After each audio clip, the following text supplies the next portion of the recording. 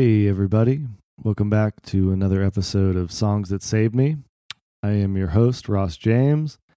And you may have noticed we've taken the last 2 weeks off to give a little bit of space to social media and what everybody's putting in their ears and focusing on right now, because as we all know, there are much more important issues that we should all be giving our attention to right now, and fights that I wish we weren't still fighting. And I'm going to take the next few episodes of this podcast to use the platform to focus on Black musicians and the influence of Black music.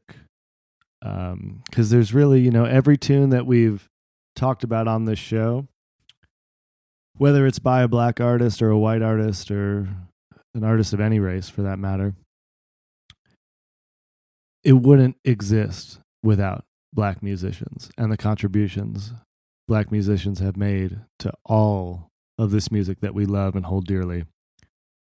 And I'm going to be speaking with a few different people, talking about their experiences and songs by Black musicians and concerts they've been to, all that kind of thing, that have been profound and influential for them. And the idea, I was just taking a pause from the show for a little bit, and I had an interview with my dear friend Matt Butler from the Everyone Orchestra. And, we were going back and forth and how it didn't really seem like the right time to do the interview. And then he came up with the idea to sort of focus on it this way. And I was leaning towards something like that, giving the show a little bit of direction in that way. And I just want to thank him for lighting that fire. And his conversation with me is going to be coming out as part of this series too. But today on the program, I've got Phil Lesh from the Grateful Dead. And, he's a dear friend, a mentor, family, and musical sage is a way I like to describe him.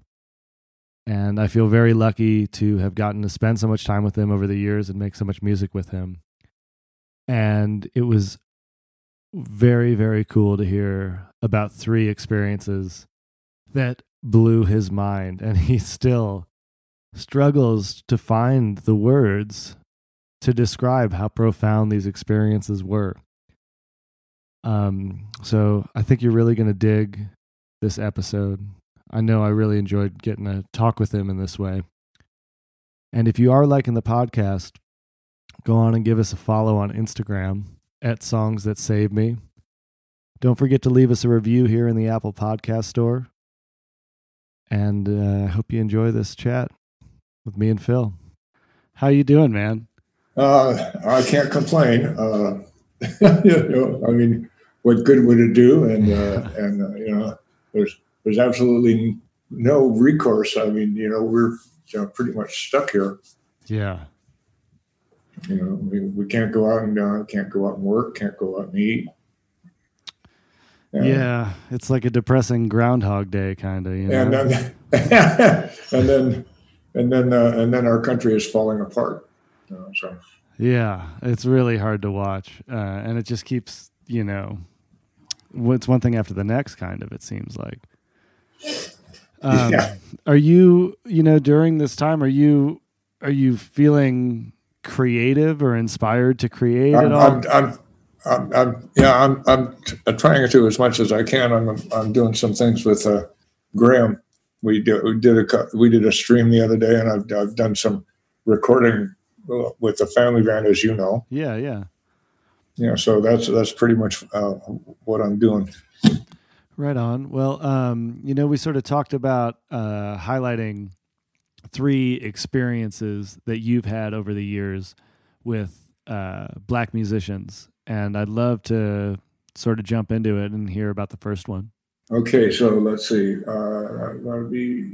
Okay. The first experience that I had like that was in 1962 at the Jazz Workshop in San Francisco. Uh-huh. And it was Coltrane's quartet with McCoy and Jimmy Garrison and Elvin. And but that night it was extra special because Wes Montgomery was sat in with Coltrane for the whole show, and that was at a point when they were playing together a lot, and for a while it seemed like Wes might even join the band. Right. Yeah, that's a sad thing that never happened. Oh my God! Because what they played together was absolutely the most transcendental, highest musical experience I've ever had in my life. Had you ever seen either of those guys before, or any? I saw Train. I saw Train in '58 with the Miles Davis Sextet, Cannonball, Miles, Train, Wynton Kelly, Jimmy Cobb, and Paul Chambers. Man, I didn't get to see the band with Bill Evans, but yeah. But that on that night, Train played Body and Soul for like 25 minutes, and he just kept flowering, and he never repeated himself. But anyway, in '62, it was an entirely different animal. It wasn't even jazz music any longer. You know, it was. I mean, I really struggle for words to describe the magnitude, the magnificence, the sublimity of it all.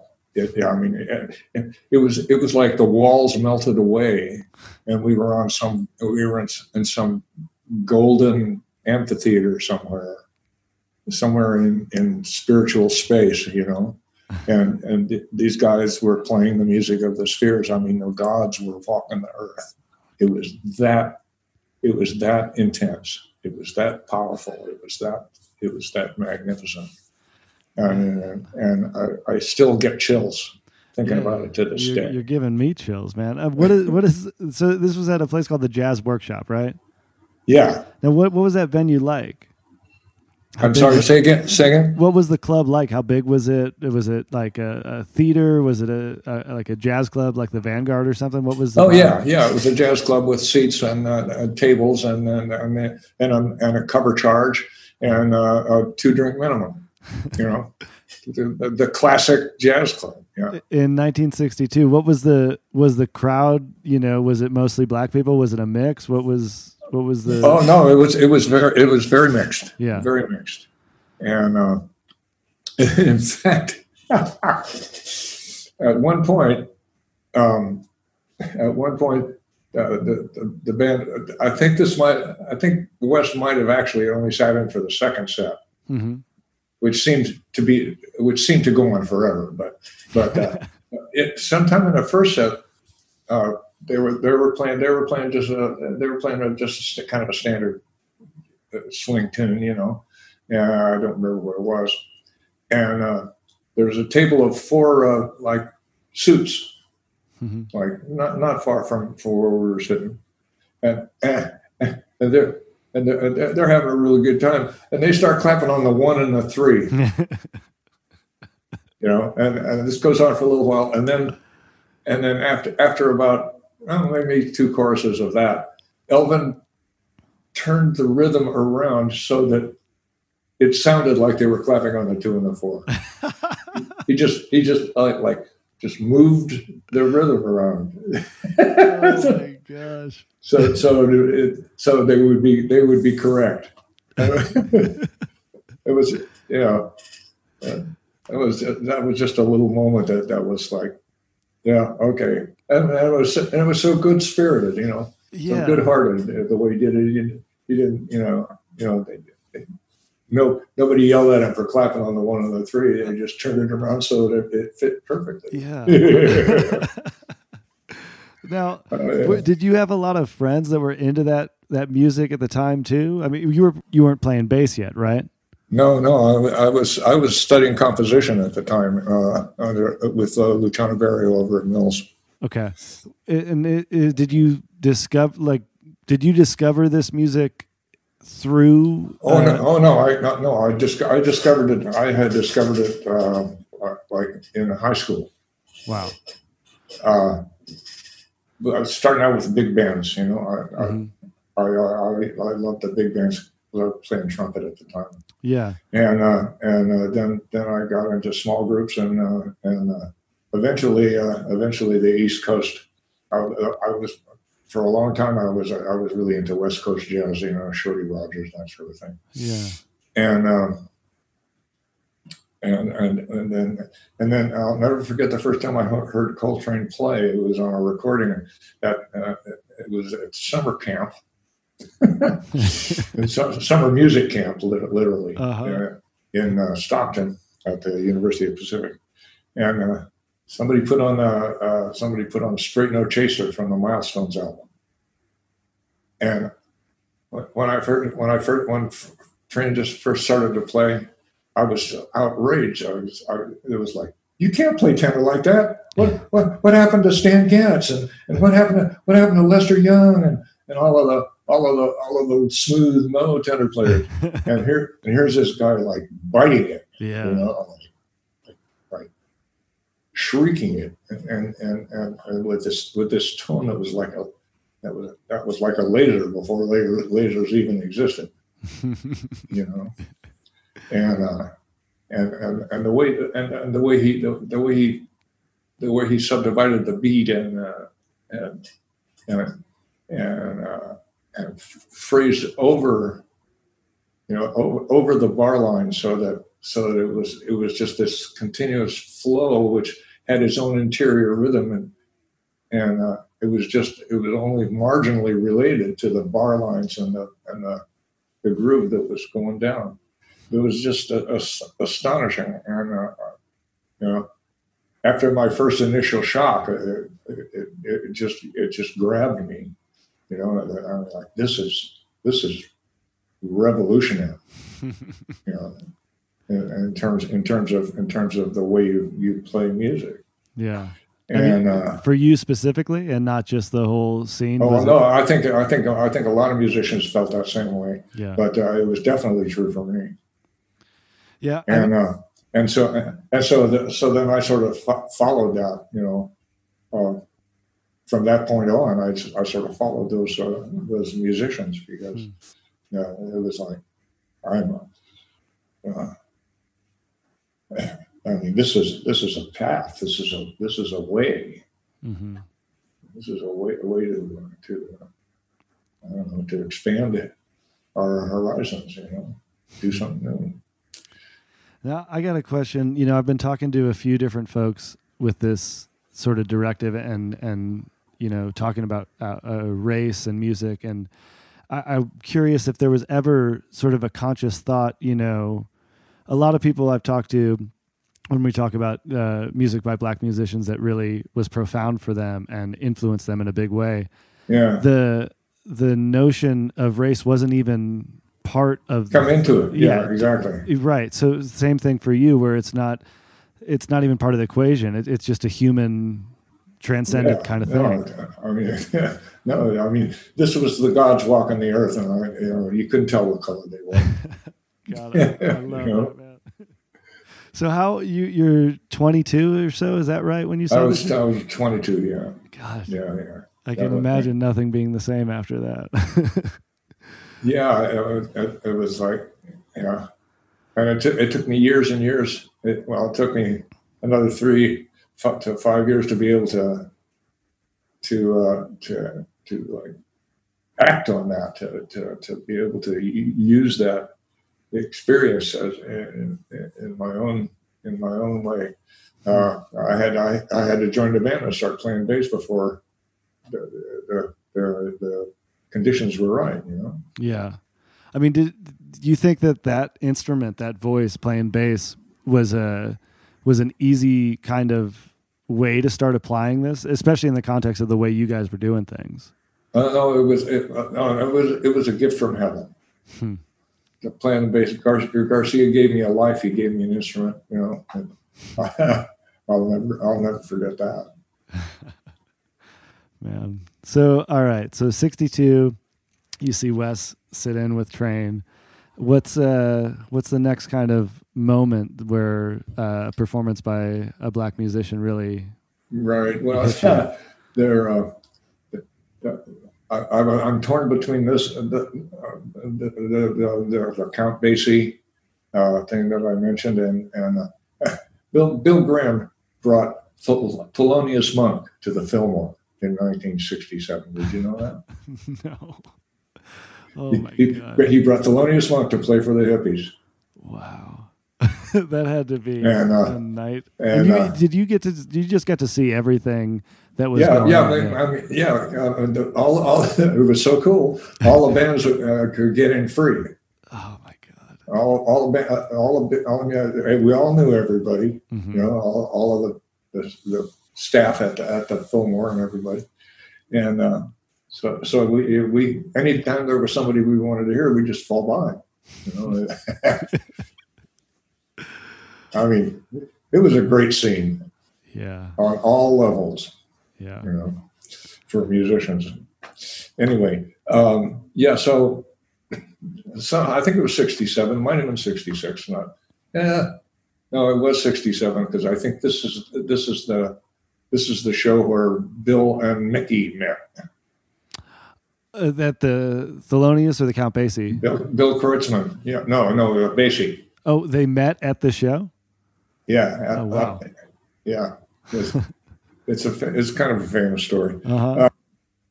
Anyway, so this is Count Basie, all right, the legendary big band coming from the 30s or maybe even earlier. Right. I think he might have started out in the late 20s, along with Duke Ellington and all this, and Cam Calloway and all those guys. Right. But he survived up until the 60s. One of the last, in fact, probably the last big band of the classic era. You know? Mm-hmm. And so Bill Graham brought him to the Fillmore. and so of course all the musicians, you know, we knew the music from recordings, but the word was that like so many other acts, the live experience is so much more powerful, and we all wanted to check that out, you know. And so we get there, and the band is setting up, and there's not a lot of people there, you know. A lot of hippies didn't really know that much about Count Basie, mm-hmm. But as kind of like at Terrapin, there's always the regulars who come down to no matter what's going on. Yeah, you know? yeah. So there was a bunch of those folks there that you saw all the time, and but the band was taking their time setting up, you know, and so pretty soon everybody sits down on the floor. There's only about 200 people in there, and so pretty soon everybody sits down on the floor, you know. Goes to get a beer or something, and so pretty soon the band, you know, we're all sitting on the floor, and pretty soon the band comes out. You know, and they get all lined up on the stage, and Basie comes out, and everybody applauds. And Basie sits down and starts tinkling away at the piano, and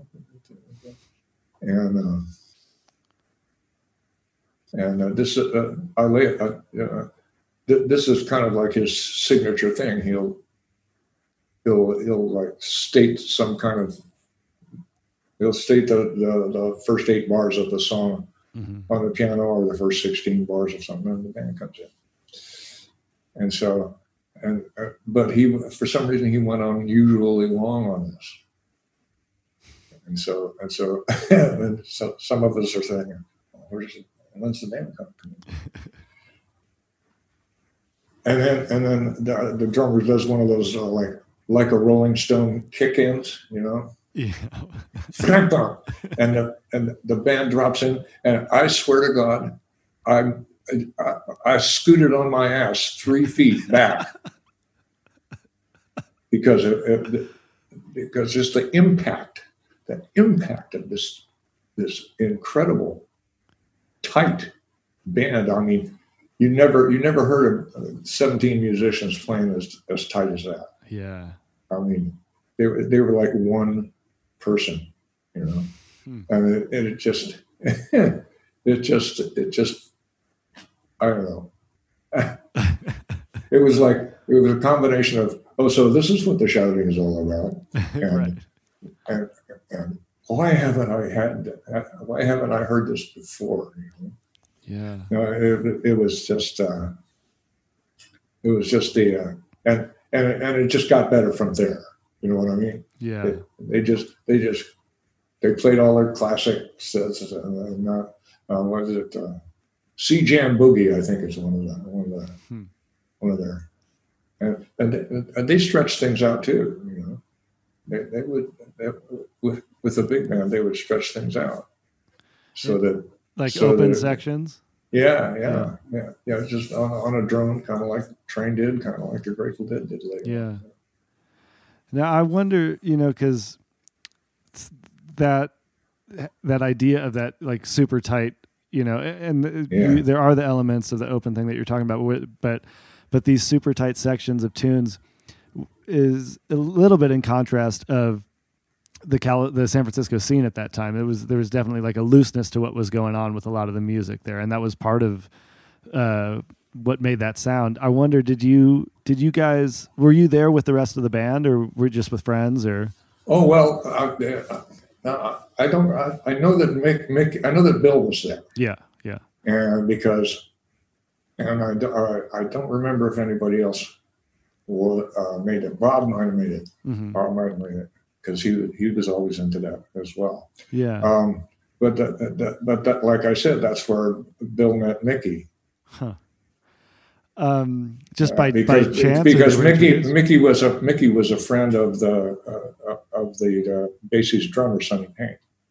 Okay. So gotcha. He was there to see them, and the story is that some mysterious stranger came up to Mickey and said, "See that guy over there? That's Bill Kreutzmann. He plays drums for the Grateful Dead. You need to go talk to him." That's the mysterious stranger legend. That's the legend.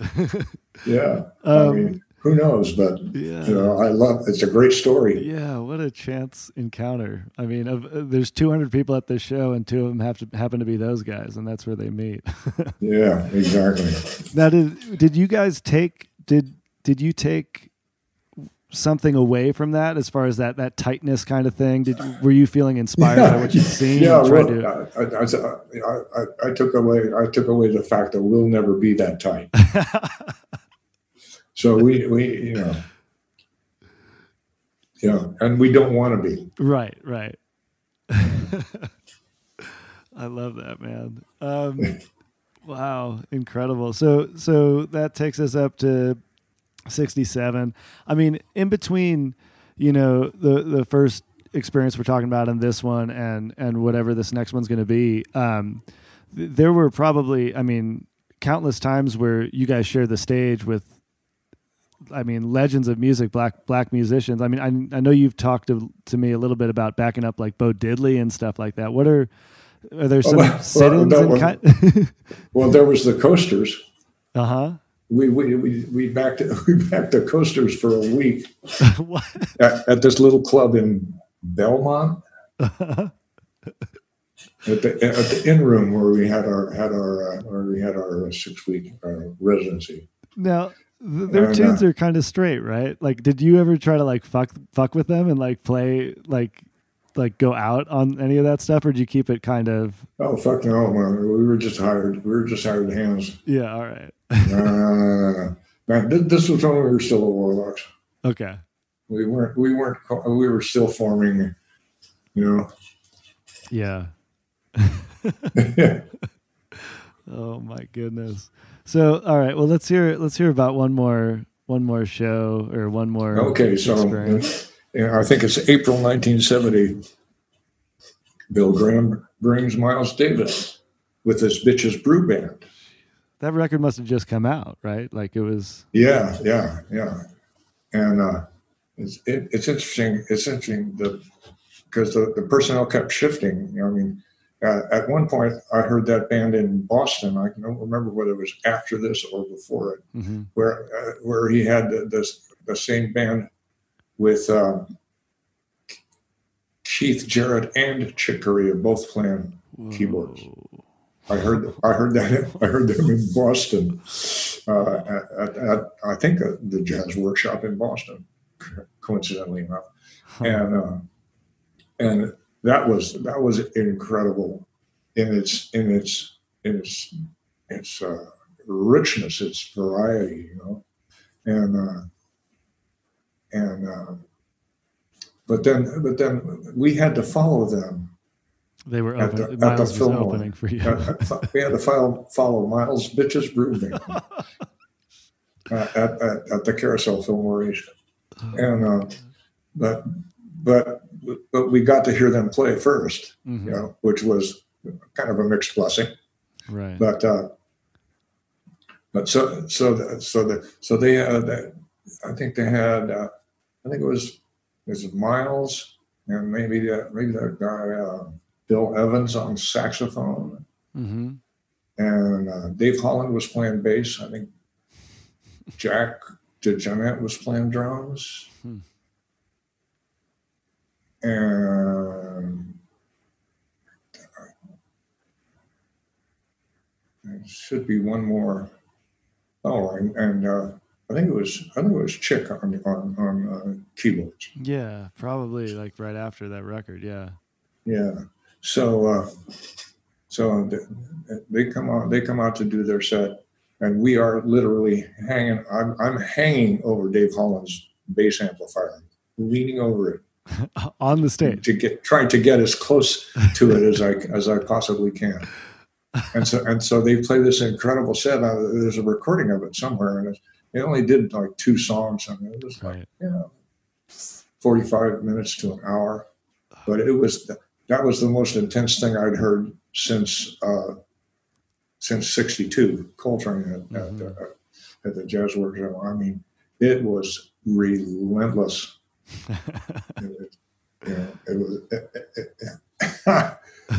was like a tsunami or a force of nature or something. It just rolled out. Was it just a one night only thing, or was it a run? Or I'm sorry, was it just one night that you guys played together, or was it a couple nights, or do you remember? I think it was 2, but I'm not sure. No, I only remember the one. Yeah. Clearly. So now, was there any interaction between you guys and their band? Yeah. Miles even talks about it in his autobiography. Because the rest of us were pretty intimidated. Because I had gone back to see Miles in '58 to see him and ask him if he'd sign one of his albums, and he was not into that. Very grumpy. So I figured, okay. But Jerry, brave soul that he is, he went back and he kind of went back and on our behalf, he kind of paid his respects to Miles, and Miles really appreciated that, and he said so in his book. And but that was pretty much it. I mean, you pay your respects to the master, and you don't really interact. Wow. I mean, had Miles, had he done shows at the Fillmore by then on his, like, without you guys before that? Had you seen Miles in San Francisco, like in a few years before? Was he a familiar face? No. That just came out of nowhere. Yeah. Because before the Bitches Brew Band, he just played in clubs. Okay. And so, I don't know, maybe it was his management that put it out there, or maybe it was his idea. I wouldn't be surprised if it was. Man. Yeah. So I mean, and he had his costume on. He had his kind of like hippie costume on. Oh, really? Like like tie dye or something? Floyd. Well, not exactly, but really, really colorful and more African. Yeah. Really, really colorful, flowing garments. Man. Whereas before he was famous for wearing cool suits. Uh-huh. Yeah. Wow. So, I'm curious, like, what do you remember about your guys' set after that? I remember thinking, shit, this sounds really lame. This And sounds really lame. Of course, when you start thinking that, then it really, really starts to sound lame when you're thinking exactly. like that. Oh my goodness. Oh, yeah. So, how long, you talk about taking a few years after you saw Train and Montgomery to sort of process it and start applying it. Were there lessons and ideas that you gained from either the Count Basie thing or this Miles experience that leaked into your playing and as a band collectively, experiencing that? Yeah. I don't really remember that being a factor. Yeah. After Miles, it was more like so jaw dropping. That and it was almost like it'd be presumptuous to try to mimic that in any way. So we just kept on doing what we did, and I'm sure some of the more abstract concepts behind that music kind of filtered into our consciousness, and mostly in the space segment. Yeah. When did you guys start making that? Was that always a part of the show? Not always, but I actually don't remember, but probably became a fixture in the late 70s. And did you guys did you guys call it that, or is that something that fans came up with? I always wondered. I think that's how we refer to it, drums in space. Yeah, you guys, okay. Man, unbelievable experiences, man. It's just to get to see all of that stuff, No, I've been very lucky that way. Very, very lucky. Wow. So cool, man. I can't thank you enough for taking the time to kind of relive it and share those stories with me. It's great to talk to you and hear this stuff. And, I think it's important to talk about it right now too. So I appreciate it. Absolutely. Well, it's great to hear your voice too, brother. And I hope you're staying happy. Oh yeah, man. I'm about as happy as one can be during this time, personally. Yeah, exactly. Trying to put as much positivity out as I can right now. And I thank you for being a part of it, Phil. And I look forward to when the light at the end of this tunnel, when we can get together and play some music, because it's going to be overwhelming.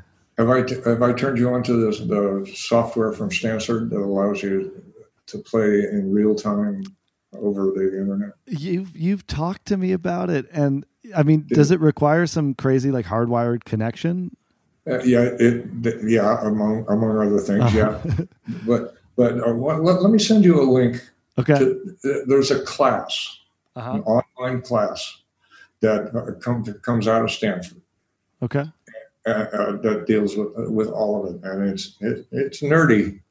But it's free, and you don't have to sign up to take for credit or anything like that. You can just go through it and try and work it out. Just take a look at it. I will, yeah. And I'll send you a link to it. Have you tried it out? I'm partway through it now. Yeah. I'm partway through. I've got to the point where I have the software on my computer and it's working for audio input. All right. Okay, and so now I have to go through the whole network protocols, which is the real meat of it, and that's the nerdiest part. Well, I can nerd out a little bit. That sounds interesting to me. I'll check it out. Yeah, check it out. You never know. It could be the future, and I'm really surprised that no one has tried to bring this stuff to market. Yeah, I mean, especially now, you know what I mean? Yeah, you look at like, it's been really great getting to make music with the family band the way that we've done it, and it's actually everything we've done has turned out like in the moment when I'm working on it or whatever, I'm like, God, I hope this turns out okay. And then you see the finished product and you're like, oh, this is pretty awesome, actually. Yeah, but that's been working really well. Yeah, it's still just like it's a lot of work. You know what I mean?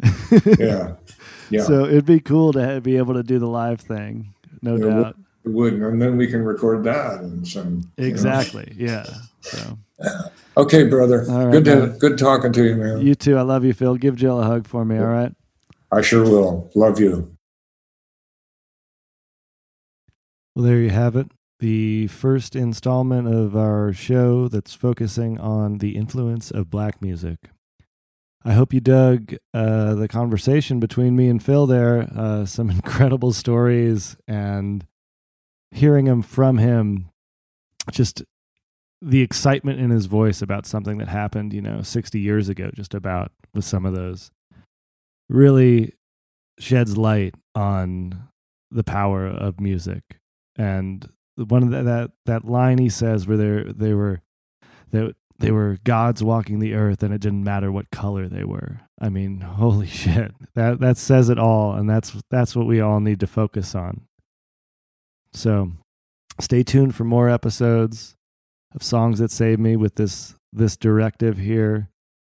Give us a follow on Instagram at Songs That Saved Me, and please leave us a review right here in the Apple Podcast Store. I'll see you next time on Songs That Saved Me.